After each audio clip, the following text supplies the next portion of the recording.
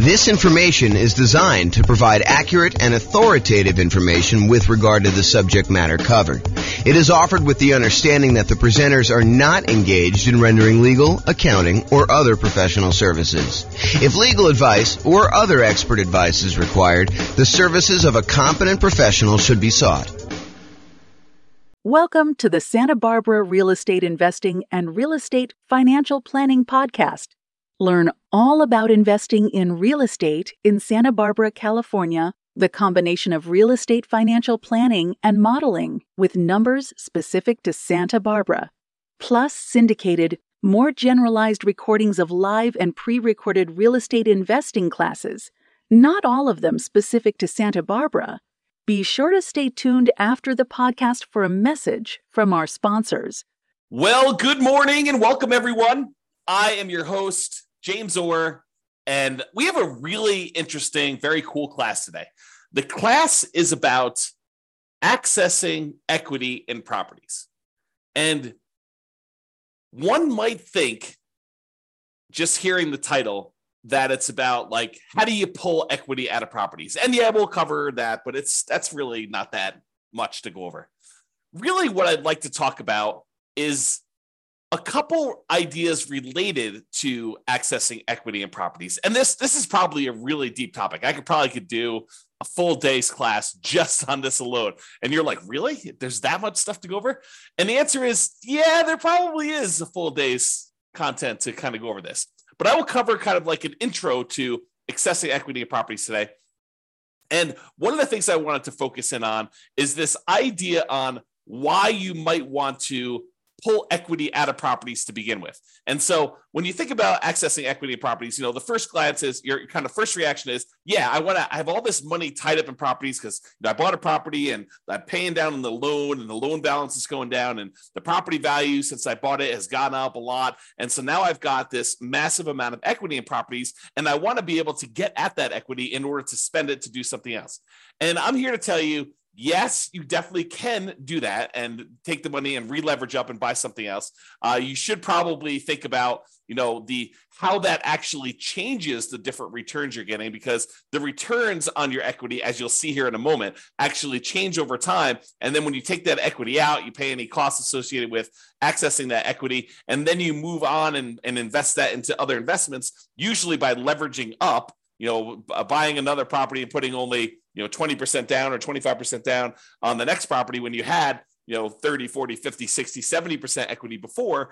Now it changes the characteristics of your returns. Maybe you don't have quite as much cash flow anymore because you've re-leveraged up, but maybe your overall return has significantly increased, which is what we'll talk about first.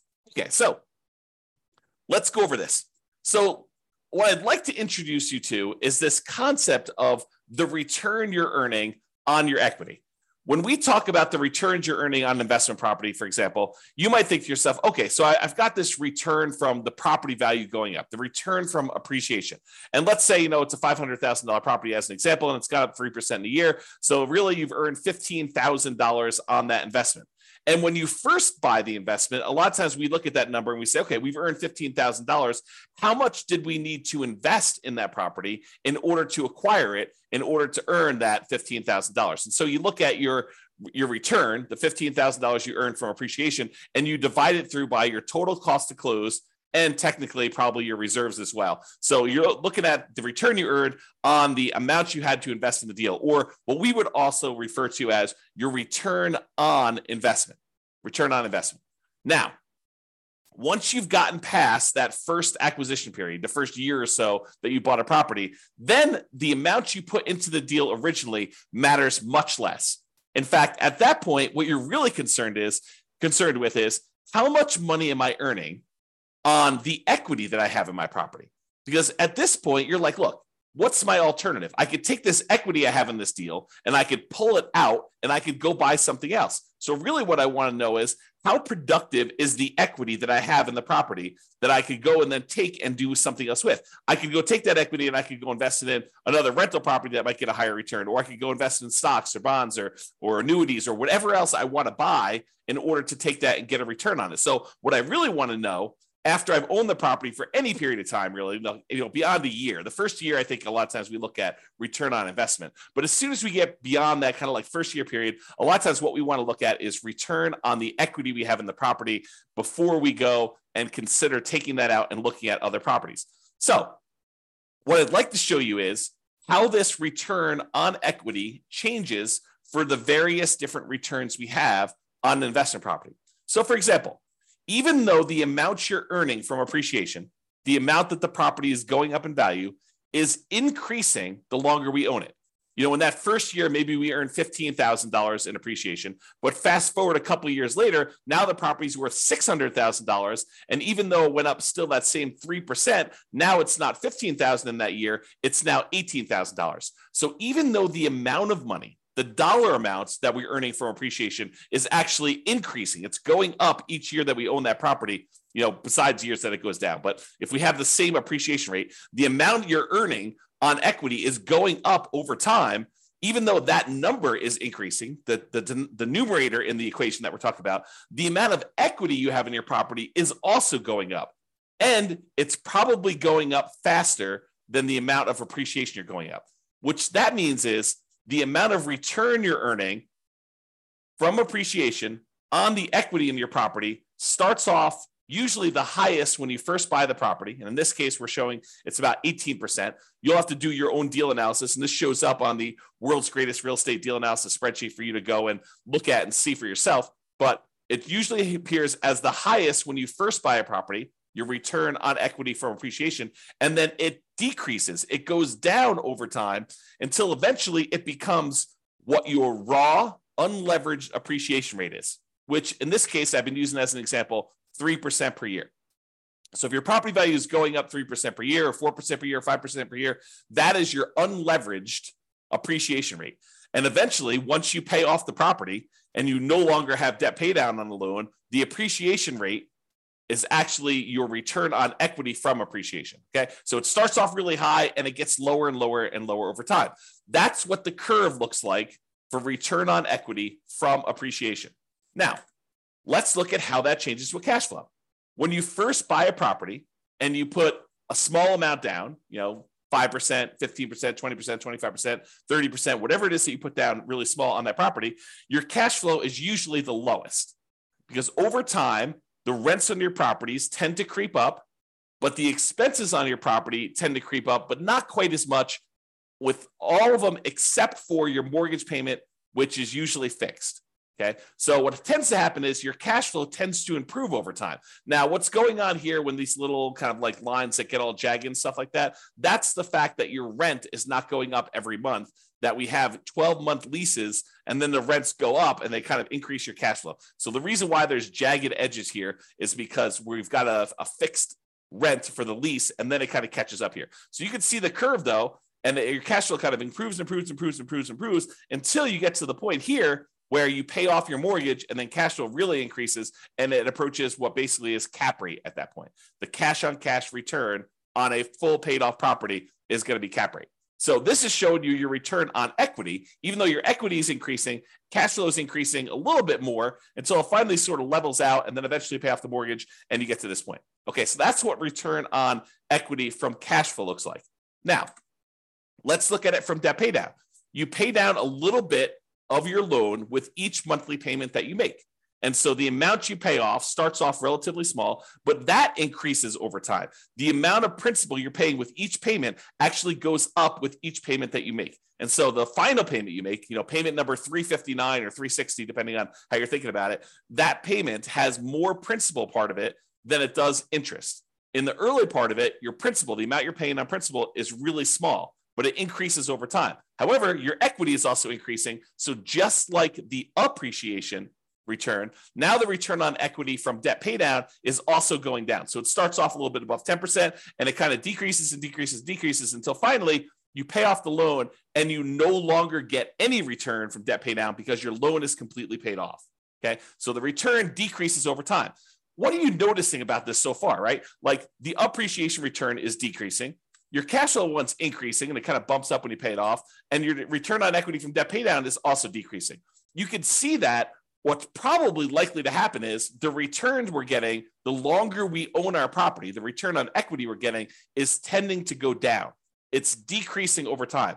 The longer we own a property, the lower the return we're getting, which is not necessarily a bad thing, except it's no longer quite the amplified, very aggressive rocket booster type returns that we typically see when we first buy a property. The longer you own that property, the less leveraged you are, and the lower your overall return on equity will be on that particular property. Okay, so we've covered so far appreciation, cash flow, debt pay down. The last one is the return you're earning from cash flow from depreciation, the tax benefits you get by owning this rental property. And those, just like the other appreciation and the debt pay down one, starts off high in the beginning, and eventually it goes down, down, down, down, down, because the amount of cash flow from depreciation is fixed. That is a static number. You establish it when you buy the property, and then that decreases over time until 27 and a half years with a residential property, and then that goes away. That benefit drops off completely after you own the property as a rental for 27 and a half years, and so it starts off really high, and then it goes to zero. So 3 of the 4 returns, appreciation, debt pay down, and cash flow from depreciation, they all have that similar drop-off type curve, where the only one that is not like that is your cash flow one. Okay, so now let's put those all together to show you the relative sizes of them. Okay, this is not graphically summing them, it's all just showing them in comparison. So your biggest return, and this could vary depending on your property may have much better cash flow, or much better debt pay down, or whatever it is for there. But I'd say this is a pretty typical property, what we would normally see in a relatively normal type property. And that is that the return you're earning from appreciation tends to be the highest. The return you're earning from debt pay down tends to be the next highest. The return you're earning from cash flow from depreciation or cash flow, depending on whether your property is a better cash flowing property or the depreciation benefit's a little bit better. Like, those are probably the next 2, and they could be reversed. That's probably the most common switchover point. But then over time, these 3 returns, they're all kind of coalescing down till they get to either zero for the loan payoff and for the tax benefits, which both go away after a certain period of time, or from appreciation, it tends to kind of like become asymptotic. If you're kind of a math person, it gets very, very close and eventually hits the actual appreciation rate that you're using for properties. And then cash flow, it starts off relatively low, it grows until you pay off the property, and then that significantly increases. So you can see, though, that the overall returns we're earning on our property over time, when we look at the return on equity, are going down, even though the dollar amounts that we're earning on the property are going up, right? The amount of money we're earning in dollars from appreciation has gone up. The amount we're paying down in the loan has gone up. The amount we're earning in cash flow has gone up. The amount we're earning in cash flow from depreciation is the same. Okay, so it tends to be that the dollar amounts return look better and better and better the longer you hold your property, which is great. But when you think about it as the dollars I'm earning on how much money I have tied up in this deal, that is getting worse, which incentivizes you. It says, hey, look, maybe I should pull some money out of equity and then go re-leverage up, go buy properties where I get back in this really high part of the curve. Okay. Now I'm going to take this same chart and I'm going to do something with it. Okay. So this is the chart showing you that, the return from appreciation was, probably like 18%, somewhere in there. The return you were getting from debt pay down in this particular example is just over 10%. The return you were getting from cash flow from depreciation was probably around 4%. And then the cash flow one started off really, really low, like almost zero. Maybe let's call it 1%. So you could see all those different returns. Now what I'm going to do is I'm going to stack them on top of each other so that you could see what the sum, the additive benefit, what the sum of all of these different returns are. And that's this chart. So I just graphically add that, and I'm showing you that your overall return summed up at the very beginning is 34%. I'm just estimating, right? So it's about 34%. But you can see that, even just 10 years later, the sum is below 20%. It's probably in that 17% range. So this is why I think a lot of folks, they're like, look, my equity has grown so much in this property, especially the last few years, right? Property values have gone up a lot. We have these really low interest rate loans. And so really low interest rate loans, they pay off really fast, faster than higher interest rate loans. And then the amount you're earning from your appreciation of the property value is going up. So your equity grew really, really fast. And so this dropped off really, really fast because we had this massive equity growth. And even though rents have gone up a little bit and now properties aren't quite appreciating what they were, you're still paying off that loan pretty aggressively and your depreciation is still static. So you can see that your overall return has dropped off. So you're like, look, if I go do a calculation today and I look at what my return is on equity, it's probably relatively low. And so you're thinking to yourself, well, I've got, this equity in this property. I've got $100,000, $200,000. If I've got a whole bunch of properties, maybe I've got a couple $1 million in equity. But if I go take that money out, if I access the equity and I take that equity and I go invest it somewhere else, my cash flow is not going to be as great because my cash flow has not been growing as much. It's probably going to be negative in a lot of cases unless I put a lot more down. But if I put more down, I've got the same return on equity issue going on, where I have a lot of equity tied up in the property, my cash flow is not amazing.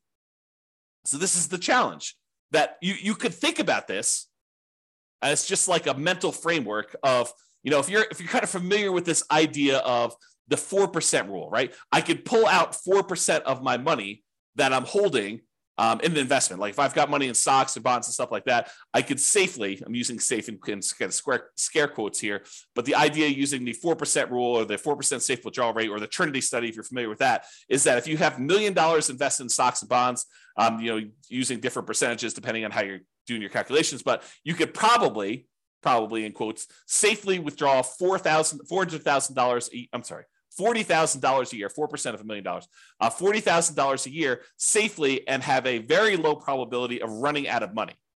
So if you think about this, though, if we were doing a 4% safe withdrawal rate later on these rental properties, we don't usually think of this 4% safe withdrawal rate with properties, but I'm going to kind of like mix the two together today.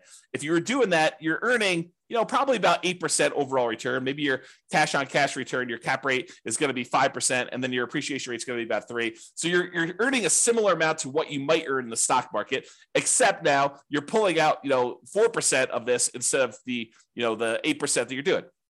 So in that case, you're probably spending most of your cash flow is a way to look at that. However, if you constantly rebought properties and you were earning, let's call it even 30% per year, and you were only spending 4% of your equity, but every 5 years or 10 years, when your property, your return on equity dropped below 15%, you re-leveraged up, even though the cash flow wasn't there, and you pulled out some of the money to spend. That's a different way of looking at this, where you could almost, I don't want to mix these too closely, but you could almost think of as a bastardized version of a 4% rule if you were to maximize your return on equity and you kept re-leveraging up, okay? And that's sort of the idea. If you ever watched my class where I did cash flow versus appreciation, where I looked at someone who lived in a market that got really, really good cash flow, and I compared them to someone who lived in a market that got really, really good appreciation, and I showed you that in both those cases, you can actually achieve financial independence. They're just different how you have to approach them. And one, you have to tap into equity in order to live and survive. And the other one, you have to tap into cash flow in order to live and survive. Or you choose to tap into cash flow because it's easier, right? So just looking at this, you could see. So a lot of the reasons why people want to tap into their equity is to solve this issue of your return on equity dropping off until it gets very, very low, until it becomes basically cap rate plus your unleveraged depreciation rate, which is what happens here once you've gotten past your depreciation period, 27 and a half years, and you paid off the loan 360 months in. You get rid of these two other returns, and the only ones that are left over is the cash flow and the appreciation one. Okay? So this is the problem that we've kind of like I've been talking about, and why I think a lot of folks are interested in tapping into their equity. I think at first blush, a lot of investors are like, I want to tap my equity because I want money. Right? They think to themselves, I'm looking to buy another property. I want to know where I can go pull money out and then go use that for a down payment. Or I want to sell this off, take the money and invest in stocks or bonds or annuities or something else where you can go and invest in something and get a good return on it. And they may or may not be thinking about this concept of return on equity. But if they pause for a moment and they looked at it, they would say, I think one of the reasons why I want to go and pull this money out and do this is because the returns I'm earning, even though their dollar amounts are higher, the return on equity has actually declined. It has dropped off because of this phenomenon where as your equity goes, the returns you're earning on that equity are actually lower. All right. So we talked about this. Many real estate investors may want to maximize their return on equity to keep their returns high. And really, what we want to do is maximize the returns on what we call true net equity. Because so far to this point, I've just been talking about equity as the difference between the price of the property and what you owe. And that's not exactly true. Because if you wanted to take that money and you wanted to go invest it somewhere else, what you really want to know is how much money am I going to walk away with after closing when I pay my closing costs, when I pay any real estate commissions, when I pay any capital gains taxes on any of the gains I've had on the property, when I've paid back my depreciation recapture tax. Like all of those things need to be paid off before we actually go and walk away with equity. And if you look at the world's greatest real estate deal analysis spreadsheet, there's a section on there, I think it's in the lower right, where it talks about how much equity you have and then what your cost in order to access that equity is. Because there are costs. There is the closing costs, there is the capital gains tax, there is the depreciation recapture tax, because you have to pay tax on the amount of depreciation you took when you sell the property, and then there's your real estate commissions. And so we got to actually take into account those in order to get at our equity. So if you think, hey, look, my property is worth this and my loan is worth this, that's how much equity you have, that is your like raw equity. What you really want to know is how much equity you have when you pay off all those fees, and it may be significantly less than the amount of equity you thought. Okay? So really, what you want to do is you want to maximize that return on true net equity, because what you're thinking about is what's the return I'm earning on what I would walk away with if I sold that property? Because that's the amount of money you're going to take and you're going to invest in something else that you're going to want to know what return can I earn on that amount. It's not the return you're earning on your raw equity. It's the amount of money you would then get on a return from the money you could walk away with. Because you may have $200,000 in equity, raw equity, but you may only walk away with $100,000 when everything's said and done. And so if you thought you were earning 10% return on your true equity, and now you're really taking only half of that back, you got to earn a lot more on your money that you're investing in something else in order to get that same dollar amount of return. Okay, which is why we think in terms of true net equity. So true net equity is the equity after you pay all the expenses to access it, including closing costs. If you're doing a 1031 exchange, any 1031 exchange fees, any real estate commissions, if you've got those, any depreciation recapture, and any capital gains. And then we show your equity, your cost to access this equity, and the return on equity on the world's greatest real estate deal analysis spreadsheet. I think it's one of the more unique things that we include on our spreadsheet because it is so important. I think there's a lot of folks that think, you know, really what I want to know is when I'm getting into the deal, my cash on cash return on investment, or some people like to use cap rate. So I think a lot of folks are looking at that. Next thing I think a lot of folks look at is what is my dollar amount of cash flow? But I think few people are strategically thinking ahead to, well, what does this deal look like in terms of my return on equity over time? And how am I going to use this when I'm trying to achieve financial independence? It's not just about acquiring the property and making sure that you optimize for the acquisition.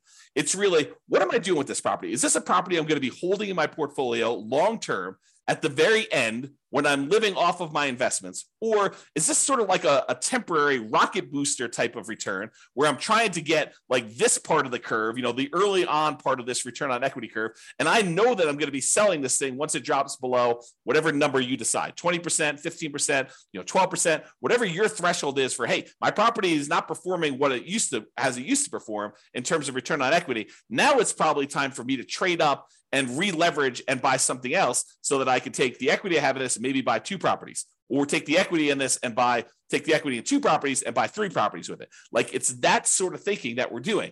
So you need to decide which assets you're optimizing for and what you're doing with those assets when you're going to be financially independent. It's one of the reasons when you use the ultimate financial independence, retire early budget, we have like spots on there for you to say, well, what's my budget now? What's my budget if I have like at my minimum amount that I need to be financially independent? And then what's my ideal? And you can look at how much you need in cash flow or resources invested elsewhere in order to achieve those goals. Then you can think to myself, okay, well, how do I get there? Like, which properties in my portfolio do I have already that I'm going to have at that point? Are they going to be free and clear? Are they going to have still mortgages on them? Am I going to re-leverage them up? What properties do I still need to buy? And which ones am I definitely selling to pay off other properties or to invest in something else like stocks or bonds or annuities or whatever?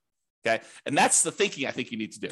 All right. Enough of that tangent, because I get excited about this stuff, as I hope you can tell. Now, there are many other classes, as I said, about this particular topic. As I mentioned at the beginning of class, this could be a full day seminar. This whole idea related to equity and return on equity and how all this works with examples and moving it around and kind of comparing, and should I sell my property? Should I go and re-leverage, and how that moves my returns from one quadrant to another? Like all this stuff, it's a full day. Okay. And I don't know if I'm going to do a full day, but it could be a full day. If not, I will do a whole bunch of mini classes like this on different parts of it, and we'll eventually get it all covered, but just realize that's where we're headed. Okay. So to summarize this slide though, that's why some real estate investors will want to access their equity. Now, the slide that you probably thought you were coming to this class for, so how do we do that? And it's relatively simple. You can access equity in a property in two ways. You could borrow your equity, or you could sell to release equity, okay? So when you go and you borrow your equity, you're doing like a cash out refinance. You're pulling cash out of your deal in order to get some of the equity and convert it into money you have. But you have to pay an interest rate to borrow that money. You know, there's a traditional cash out refinance where you just pull money out and you do that. There's a reverse mortgage where you could pull money out and maybe you don't have any payments on it. Maybe it just accrues. And that's usually for people that are of a certain age or older, and it's on their primary residence. So you can't really do that on investment properties, the reverse mortgage. Or maybe you go in there and use like a hard money loan on the investment property in order to pull that money out.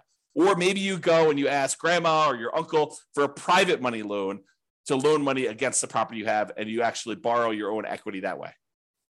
The other variation on borrowing your equity, home equity loans, home equity lines of credit, or other second liens on the property. And in some cases, you may find a lender who's willing to do like a blanket loan across multiple properties so that you can access all of them in one loan.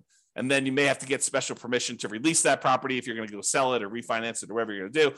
But you have to go and think about that, whether you want to do like one-offs and do a whole bunch of these little onesies, home equity lines of credit, or cash out refinances, or you want to go put like a blanket line of credit or home equity line of credit or equity line of credit across multiple properties in order to do that. So that's the whole borrow your equity side of the how do you access equity in properties.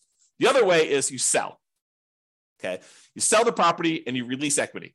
You can sell the entire property outright, pay whatever cost you have, any capital gains, any depreciation, recapture taxes, or do a 1031 exchange and not be able to actually take your equity and spend it the way you want unless you're willing to pay, some portion of that, or take that money and then reinvest in another property is what 1031 exchange is. We'll probably have to do a whole class on that. We've got a whole class on it, but I'll probably do another updated one on that.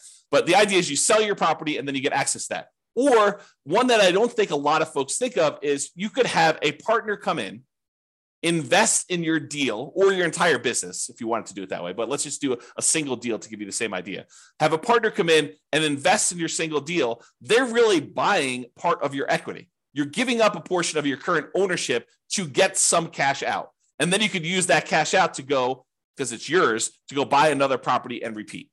So the idea is you go buy a property, you've held it for a little bit of time, and instead of you wanting to, kind of like get your property, I lost my train of thought here.